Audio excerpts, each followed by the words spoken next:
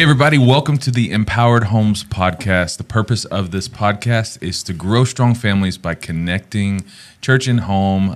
Today, we got a special episode. We have live in studio, John Trent. John, welcome. Hey, great to be with you. Thanks, Bobby. So, John, you have been working with families for a long time. I'm not going to tell how long, but for a while. You've written tons of great books, lots of content. But if there's someone watching or listening, tell us who you are. Yeah, well, you know, I used to be the anomaly. So when I went to grade school 100 years ago, we were the only kids, think about this, in our grade school. Now, this is a large public grade school. We were the only kids from a single-parent family. Now, there was one other girl whose dad had died in a car wreck, but we were the only kids from a divorced home in our grade school. Well, my wife is a first, second grade teacher. She had 22 kids in her class last year. 18 were just like me. 18 were from either single parent or, you know, broken families. And the point is, I think where I really started was just, we didn't grow up in a Christian home. You know, dad leaves when you're 2 months old. Just my life's falling apart. And then this big 6'4" Jesus shows up. He played football.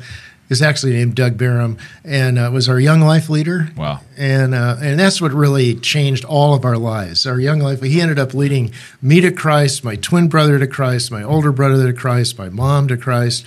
I think our cat snuck in, but somehow theologically, I don't know if that's true. But the point is that you know, it just takes sometimes just one. We didn't know. Everybody thinks everybody knows. So we're first generation Christians. I marry Cindy, my precious, awesome wife.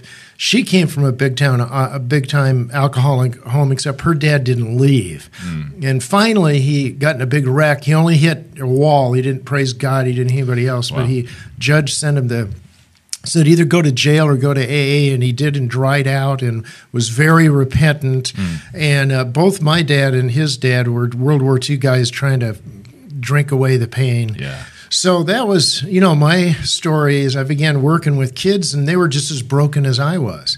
And then I realized, you know, well, today, brokenness is ubiquitous. It's everywhere. Yeah. So I'm just kind of more contemporary. I'm old, but I'm contemporary in the standpoint that a lot of what I get to do is just help people put together pieces. Yeah, and we're on the same page there. Same, you know, parents divorced when I was 2, going back and forth between parents. Both struggled with addiction, non-churched, anything. Like, I didn't know what Baptist was till I showed up to a Baptist college. You know, like I was Billy Graham. Wait, who? And, so we're kindred spirits with that. But you've been doing and investing in families for decades now, and that's kind of the heart behind it of because, and for me, of like, I'm trying to figure this out not only for my family, but how can I help and bring others along with me? Right, and that's, again, sometimes you teach best what you most need to learn. Yeah. And again, Shakespeare has one of his characters in King Lear say,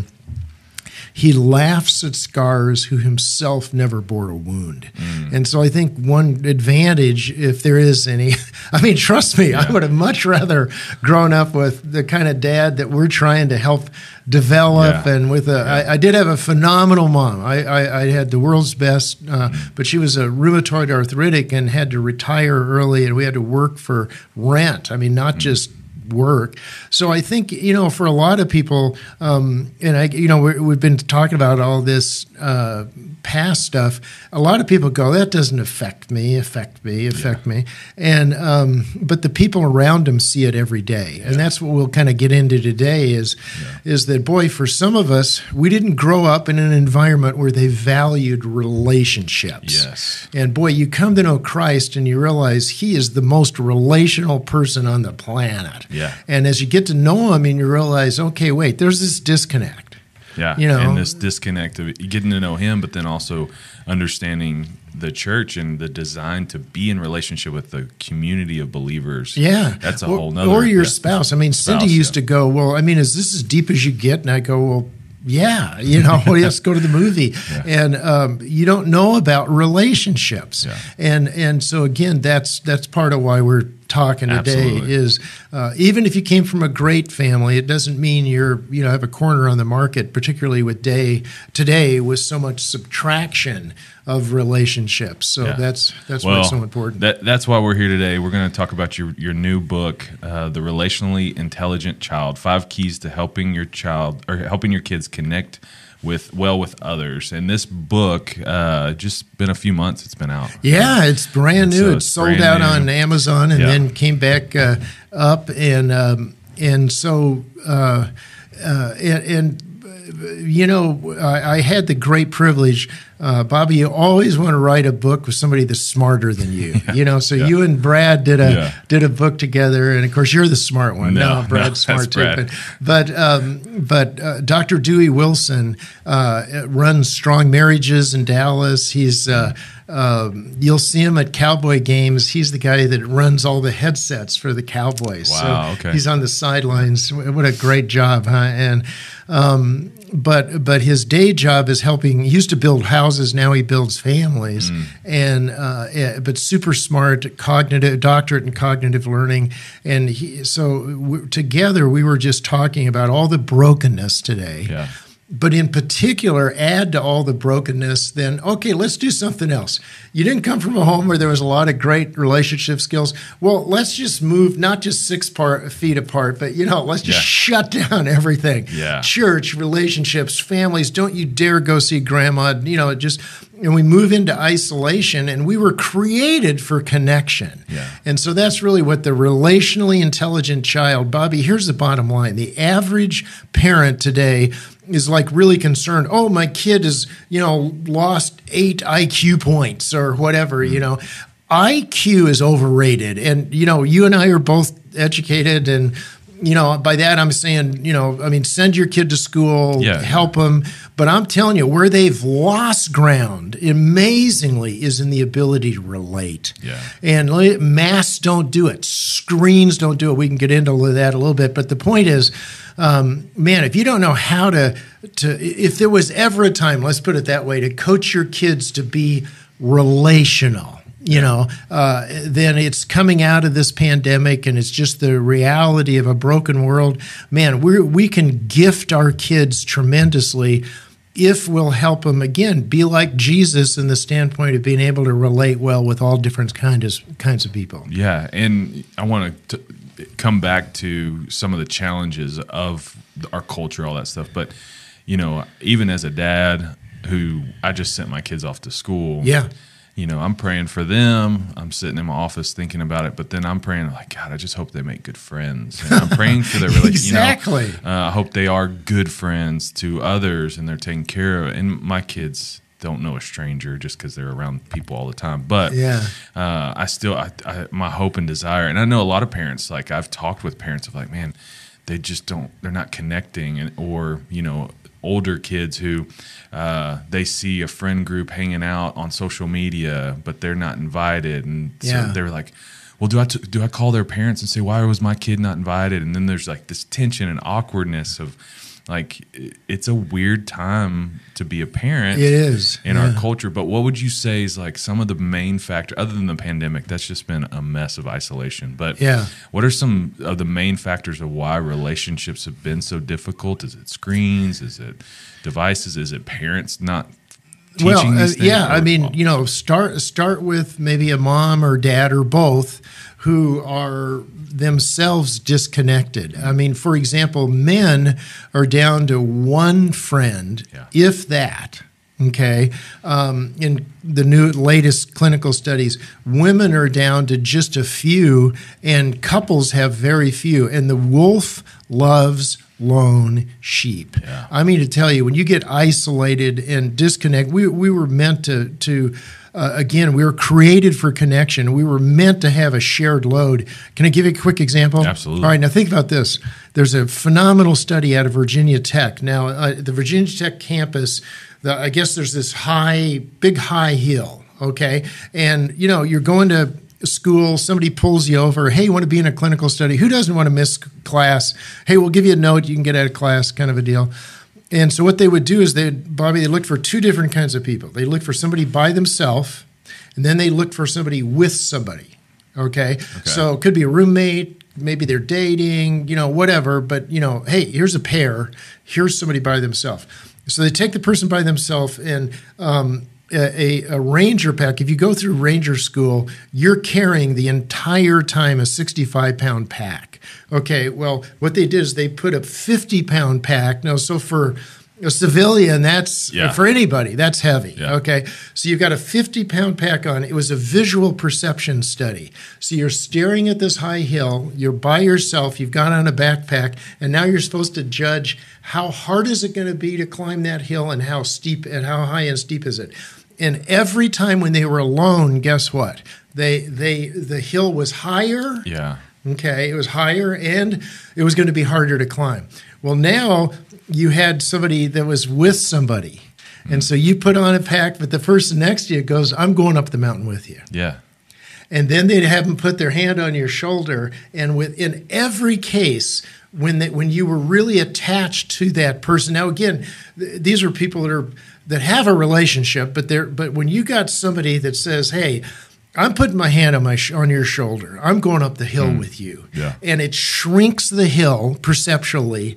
And our kids are facing so many hills, So what you're doing, I know you do this really cool kayak fishing thing, with that's not a team sport, if you know what I mean. I mean, you're one person. I mean, I guess there are dual kayaks. Are there? Yeah, there's, okay, all right. There's a bunch. But the point is, your son, you got one for him too, and so now you're going out together, and it's the kind of thing where you can't take your kid golfing. You know what I mean? Yeah. I mean, you can when they get older, maybe, and they'll beat you probably. But it's the whole point of inviting that kid in, teaching them about relationships. You mentioned your kids don't have a stranger, Bobby. It's not about just personality. Does that make sense? Absolutely. Yeah. You have more than one kid, right? And they're all different. Yep. you know, I mean, my twin brother and I are very different, and so don't come up and try to hug me in the airport, unless it's me instead of Jeff. He's a scientist and doesn't want to touch people, but he's really good at relationships, but he comes at it through a different way. So that's what we're trying to teach parents with this relationally intelligent child is to go, man, all right, the need's there. You need to be the one modeling. You need to be that high hill person. Yeah. Okay. Yeah. But then from there, then you get to teach your kids how to be relationally intelligent. Yeah, and I want our listeners and viewers to go pick up the book. The 5 Keys to Helping Your Kid. These 5 keys as you go through, just in a nutshell, big picture, 30,000 foot. Yeah. You don't have to go through each one, but yeah. I love that they're not so difficult that I can't wrap my brain around them. Yeah, I mentioned, I wrote this with a really smart guy, but a lot of really, really smart people are good at making it clear, not just confusing. But just picture kind of some stair steps, and it starts with attachment. You're having your hand on their shoulder, and then we talk about just the need to help your kid explore, and that doesn't just mean explore their environment. That's important. So you don't want to, block your kid from, don't even think about getting in a tree, or because you might fall down, but you need to encourage their exploring. But then teach them how to explore other people, and we get into that. But then, so now they're exploring. Well, guess what? Once they start exploring, I've got a 1-year-old granddaughter, and she's almost there when it comes to walking. We thought the other day she had it, but she was kind of like falling with style. You know what I mean? It was almost a step. It was probably a step, but it didn't really count. But she's right there. But what happens is when you start exploring, you're going to fall down. So that's why you need to teach them resilience. So attachment, and then again, help them explore, help them be resilient. And we go into all these specifics on these, but practical things. And then from that point, you're ready to make even better decisions. Because it's when you can get back up and you realize, what are some of your best decisions? They're from the ones where you made bad decisions, and you realize, I'm not doing that again. And you help them process that. So now they can make good decisions, and then they're kind of like where your kids are, is they're ready to go run out and help somebody else because they're full enough relationally that it's like, well, I mean, everybody wants friends and you need things, but when you do, as a parent, man, when you really fill them up with attachment and encouragement and get them to explore and test their limits, and if they fall down, help them understand they can get back up, and that okay, you're going to make some bad decisions, but you can make better decisions, and from that point, man, that's the fifth element is what we call future focused service, and that is go change the world. And they believe they can because they've got that secure base. So that's really what the book's about, and a lot of fun. It's so good, and then what I love is, you know, even in the end, there's so much practical application, and you get to kind of assess yourself, and assess your kids, and then gives you some action steps and a plan to do all that. It's so good. You said it towards the end, you guys wrote this, great parents are like great coaches. Unpack that just for a second. Well, I was fortunate. Now, right away, somebody's, got a memory of that coach that, I did have one coach that would, I wrestled in college and was like, you just had to keep climbing ropes until your forearms were so tired you finally fell, which is not a good thing when you're climbing a rope that's pretty high. So I did have one pathological coach, but I had some phenomenal coaches, and they were in there with you. They were they were ahead of you in areas. The first coach like that. He'd been an Army Ranger. He had wrestled in college. He was, he was.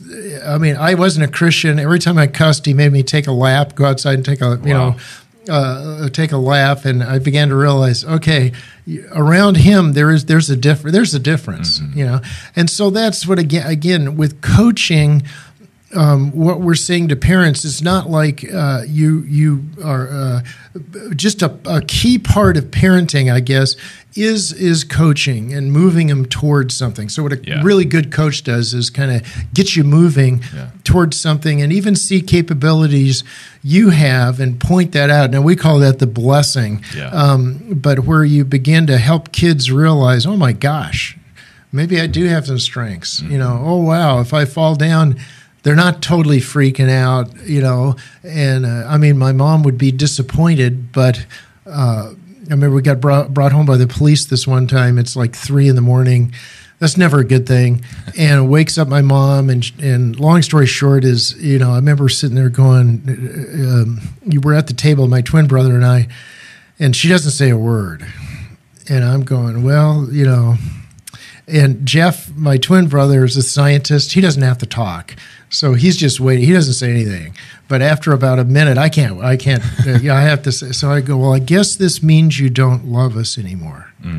And I will never forget, her eyes just flew open. And she is, this has nothing to do with love. I am tremendously disappointed in you, but I will always love you. And I knew, right then, man, okay, I'm grounded and everything else. But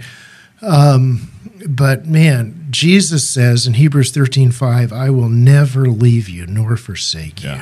So when you get that, when you really get that, and that's what relational intelligence really is all about, is I am so loved, really, really, even when I fall down, even then, well, then I can begin to get up and move towards God's best. So that's what it's about. So good. The relationally intelligent child, fantastic. Just, I've enjoyed getting into this book for myself and helping me kind of understand some things with my kids. Like you said, the personalities are different.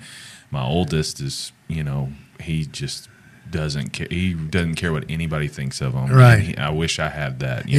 My middle daughter, she cares about what everybody thinks of her. Right. And then my youngest, he's just a blur because he's just running so fast everywhere. And so it's helped me kind of identify the differences with them, but also things that I need to model. And it's really challenged me as a parent because I want them to see how dad is leading out in these areas. I can't just say you need to do this, and then I'm like, I don't want any friends. I'm just going to isolate and be myself. There's been some really tough deals that I've had to grow with. But with this book, The Relationally Intelligent Child, with this season of the podcast, one of the things we're really trying to do is, okay, we're asking parents. I would every parent watching or listening on the podcast, you got to have this book. But why? Like, what's if I send a parent to this to read through this, what's the return on investment, if you will? Yeah. What would you say that would be? Yeah. Well, I think the average parent really does want. Remember that high hill study I talked about? I think the average person, the average parent, really wants to know. All right, somebody's got their hand on your shoulder, and that's what I think and really believe, and really why we wrote this in a lot of ways. Was just hopefully they're going to realize, oh my gosh, okay, there are people in my life and people I can begin to develop, but God Himself who's got His hand on my shoulder. So I think it's just parents need a dose of. It's not missile science, even it's even though a missile scientist should read it, but it is practical help, but really written with somebody's got their hand on your shoulder. So if they want some encouragement, that's how I'd pick it up. It's not just you're not doing this. Yeah. It's if we can do it, anybody can do it. Yeah, that's so good. And that's the thing with parents. Like if we feel guilt enough. Man, I blew up on my kid, or I did something wrong, or man, I should have done it that way, and then the culture we're in, the comparison on Instagram. Look what he's doing with his kids. I got to do. And so we're always constantly feeling this. That's not this book. This book is to encourage, to support you, to give you some handlebars, to really pour in and coach your kids. And I love it. And John, thankful for your time today. Hey, thanks for all you guys are doing. We're going to put all this info on the description of the podcast and have all that there. But if you want more information about John and his ministry, strongfamilies.com, you can find all of that there. And if you're looking for great resources for marriage, parenting, and personal growth, just always check out empoweredhomes.org. John, thank you, man. Thank you for your time. Great being with you. Yeah, appreciate you.